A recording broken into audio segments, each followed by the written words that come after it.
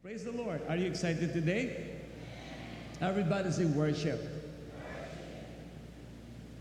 Nilikha ng Diyos ang tao hindi para isang robot at isang laruan, kundi nilikha niya ito na mayroon pong tinatawag na free will at binigyan niya ito ng kakayahan, even wisdom and strength na gamitin yon para parangalan ang kanyang dakilang pangalan.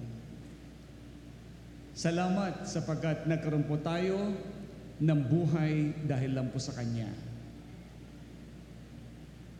Kanina inaawit po natin isang song na binigyan ng Diyos sa akin, yung English song na When I Gaze Upon the Earth That Keeps On Moving. Sa totoo lamang, walang nagpapaikot ng mundo kundi ang Diyos. Umiikot po ito within 24 hours. At sa kanya pong pag-ikot nito, sabay din po ang kanya pong dahan-dahang pag-ikot, iniikot niya ang mismong galaxy, lalo na yung pong araw. At ito po ay, nung binilang is 365 days bago niya maikot ang buong araw. Ganun po kalaki yung araw na yon. So, pag-ikot niyang ganoon, 24 hours. Then, sa kanyang pag-ikot, ni kailanman, hindi po ito binitawan ng Diyos. Ang mundo ay natala sa kawalan. Ganon din ang ating pong mga nakikita mga bituin at buwan. Lahat ng ito ay napakagandang pagmasdan tuwing gabi. At saka mo maalala, sino kayang gumawa niyan? Kung magtatanong ka, sino kayang gumawa niyan? Then saka mo maintindihan, talaga palang may Diyos na nagbibigay ng kaluwalhatian. Nagniningning, pinapakita niya yung kanyang kaluwalhatian sa gabi at sa araw naman, yung liwanag ng araw ang nagsisilbing kaluwalhatian niya na dapat ito makita ng lahat ng tao. And praise God, sa loob ng isang taon, ng tulad ng 2019, ang Diyos ay hindi po nagkulang sa lahat ng kanyang mga nilalang.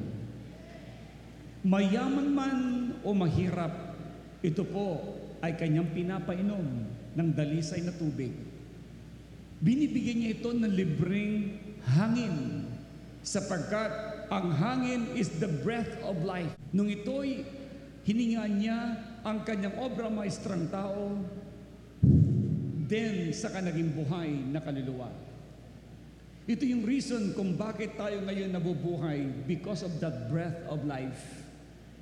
Then kapag inalis na ng Diyos ang breath of life na yan, ang katawang ito'y babalik na sa alabok. Ang atin naman pong kaluluwa, which is yung tunay na tao, yung kaluluwa na yan, ang siyang pupunta naman sa kanyang piling. Or pupunta naman sa Hades kapag ito po ay hindi po na-born again. Praise the Lord! Na-born again po tayo. Na-reconnect ang ating pong kaluluwa na makasalanan sa ating Diyos matapos tayong tubusin ng ating pong Panginoon Jesucristo ng kanyang buhay at dalisay na dugo. At dahil po dito, nagawa po natin parangalan, pasalamatan, awitan ang ating Diyos sapagkat sa kanyang habag, sa kanya lamang pong biyaya, tayo nagkaroon po ng buhay. Pwede bang palakpakan natin siya? At sabihin natin, Lord, salamat. Salamat sa loob ng isang taon na lumipas na kami ay binigyan mo ng buhay. Na ngayon, pinakatawid sa year 2020 na I believe ang year 2020 is one of the most exciting year na ating pong mararanasan. Sino maniniwala po doon? Tulad po kaninang umaga, nung binabasa ko po yung Psalm chapter 1, verse 1 up to 3, ang sabi ganito, "Oh, the joy of those who do not follow the advice of the wicked, or stand around with sinners, or join with mockers, but they delight in the law of the Lord, meditating on it day and night. They are like trees planted along the river bank, bearing fruit each season. Their leaves never withers, and they prosper in all they do. And they prosper in all they do. Nagrema sa puso ko kaninang umaga yung salitang mapalad yung tao na hindi nakikinig sa payo ng mga masasama. Ni umuupo sa upuan ng mga manlilibak, kundi ang kanilang kagalakan ay ang makinig ng salita ng Diyos. At sila'y matutulad sa isang puno na natanim sa tabi ng batisan, na anuman oras ng tagtuyo, hindi sila matutuyuan. Sa oras ng pamumunga, mamumunga sila ng sagana. Sabi ko, wow, this is the season. The year 2020 is the year of great fruitfulness. Mamumunga sila ng sagana.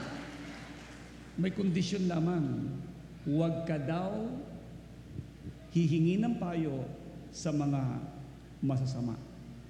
Bakit? Walang ipapayong maganda ang taong masamang ugali, lalo tigit, hindi born again. Huwag kang hihingi ng payo. Dahil ang ipapayo po niya ay hindi ayon sa salita ng Diyos. Papayuan ka ayon sa civil, ayon lamang sa takbo ng mundo. Ni huwag ka raw umupo doon sa upuan ng mga manlilibak, yung mga nangungutya. Huwag ka raw sasama sa mga ganitong tao. Dahil wala din silang maibibigay na tulong na maganda sa buhay mo. In other words, mahahawaan ka kapag ikaw ay lumapit sa kanila, umupo man. Meaning, there will be a transference. Pwede matransfer ang wickedness nila sa buhay mo. So huwag kang makikinig sa masama, ni uupo sa kanila. Ano ang dapat gawin ng isang tao para magkaroon siya ng tinatawag na great success in life at matanggap yung promises niya? Una, maging masaya ka. Matuwa ka sa pakikinig ng salita ng Diyos. The Bible says in verse 2, but they delight in the law of the Lord. They delight in the law of the Lord, meditating on it day and night. Say it again, day and night. Binubuli nila ang salita ng Diyos araw at gabi. Naalala niyo ba yung word ni God kay Joshua? Joshua chapter 1 verse 8. Joshua, this book of the law shall not depart out of your mouth, but you must meditate therein day and night, that you may observe carefully what was written therein, then you will become successful. So ang sikreto ng buhay at pagtagumpay na buhay ay ibinigay na ng Diyos sa iyo at sa akin. Anong kailangan? This book of the law must meditate day and night. Say it again, day and night. Araw at gabi. Basahin mo ang salita ng Diyos araw at gabi. Pagkagising mo, basahin mo na ang mensahe ng Diyos sa buhay mo. Bago ka matulog, magbasa ka ng salita ng Diyos. Hindi sinabing all the way or the whole day, kundi day and night, meaning makinig kang mabuti, magbibigay ka ng panahon, sapagkat yun ang siyang instruction ng Diyos sa iyo. Ang tawag po dyan ay talking with God.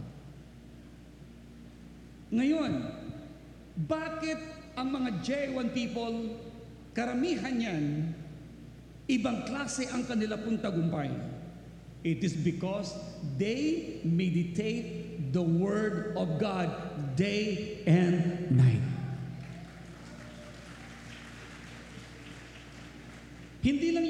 binabasa, ikinabubuhay. Habang ikinabubuhay, ang sabi ng Biblia, then you will become successful. Sapagkat ang direction ng Diyos, mga magulang ko at mga kapatid, walang iba kundi ay ang kanyang salita. 2020. Kung nagkulang po tayo noong 2019, ng meditation, ng words of God, huwag na natin balikan yon. Pagsisihan na lang natin yon. Ngayon 2020, simulan natin ang matinding pagsamba, pagluwalhati at kauhawan sa salita ng Diyos. Everybody say worship. Do you not know na habang nagbabasa ka ng salita ng Diyos, ganito po yung sikreto po dyan. Pag nagbabasa ka ng salita ng Diyos, ilagay mo ang sarili mong naroon ka. Halimbawa, nabasa mo ay si Jesus, naglalakad siya sa ibabaw ng tubig. Ilagay mo sa isip at puso mo, kasama mo siya naglalakad doon. Pinapanood mo siya na kasama ng mga disipulo. At nung gumagawa siya ng mga milagro, ilagay mo din sarili mong kasama kanya at nanunood at nakakaranas ng milagrong mga bagay na ginagawa niya. That is meditation. At kung nabasa mo naman, nung nilikha ng Diyos ang mundo, nandoon ka rin nanunood. O ganun pala ginawa ni Lord ang mundo. I-picture mo ang sarili mong kasama mo lagi si Lord. Then, magiging buhay na buhay ang salita ng Diyos sa buhay mo. At nung nabasa mo naman, ito ang mga dapat mong gawin. Lakaran mo ang aking mga alituntunin. Habang binabasa mo ito, inilalagay mo na ang puso at isip mo, sinusunod mo ang lahat ng ito. At magtatagumpay ka sa lahat mong gagawin, sabi ng Biblia, ilagay mo na rin sarili mo na tiyak magtatagumpay ka sa lahat ng gagawin mo. That's why the Word of God builds up faith. Pinatataas niya, pinatatatag niya ang iyong pananampalataya. Kaya if you want to grow more on your faith, meditate the words of God day and night, listen sa mga counsel ng mga righteous. The more na matutuwid ang mga kasama mo, the more na in love sila kay Lord, the more ka din na in love kay Lord, naahawaan ka ng kanilang init. Kaya, pipiliin mo ang makakasama mo at barkada mo, kaibigan mo ngayong 2020. Hindi ikaw ang mahahawaan ng mundo. Ikaw ang makakahawa sa mga taga-mundo. Ikaw ang magbabahagi ng liwanag. Hindi ikaw ang matatabunan ng kanilang kadiliman. At dahil dito, naniniwala ko, sa year 2020 pong ito, mararanasan natin ang great success in life. Psalm 103, verse 1, ang sinabi niya doon, bless the Lord, O my soul, and all that is within me, bless His holy name. Bless the Lord, O my soul, and forget not all thine benefits, who forgive all thine iniquities, who heals all thine diseases, who redeemed thy life from destruction, who crowned thine righteousness, even thy loving kindness and tender mercy, who satisfied the mouth with good things, so that the youth is renewed like an eagle's. Then, so sumunod po na verse, He make known His ways unto Moses, and His acts unto the children of Israel. No wonder why ang mga sumusunod na Israelita kay Lord, sila po yung great successful people in the world today. Sobra ang kanila pong pagpapala. Why? Again, He make known His ways unto Moses and His acts unto the children of Israel. Tayo po ngayon ay spiritual Israelites. Mula nung tayo po na born again. Ngayon, ibinigay niya ang kanyang salita. Ipinapaunawa niya sa atin lahat ang mga lituntunin kung paano tayo magtagumpay. At dahil po dito, walang dahilan para ikay mabigo, kundi ang pagpapala lamang at tagumpay ang iyong matatamo. Say hallelujah! Kaya mga minamahal, purihin mo daw siya. Bless the Lord, O my soul, and all that is within me. Sino pong in love ngayon kay Lord? Alam niyo po ba, kung in love ka kay Lord, ang tunay pala na born again, naglilingkod kay Lord.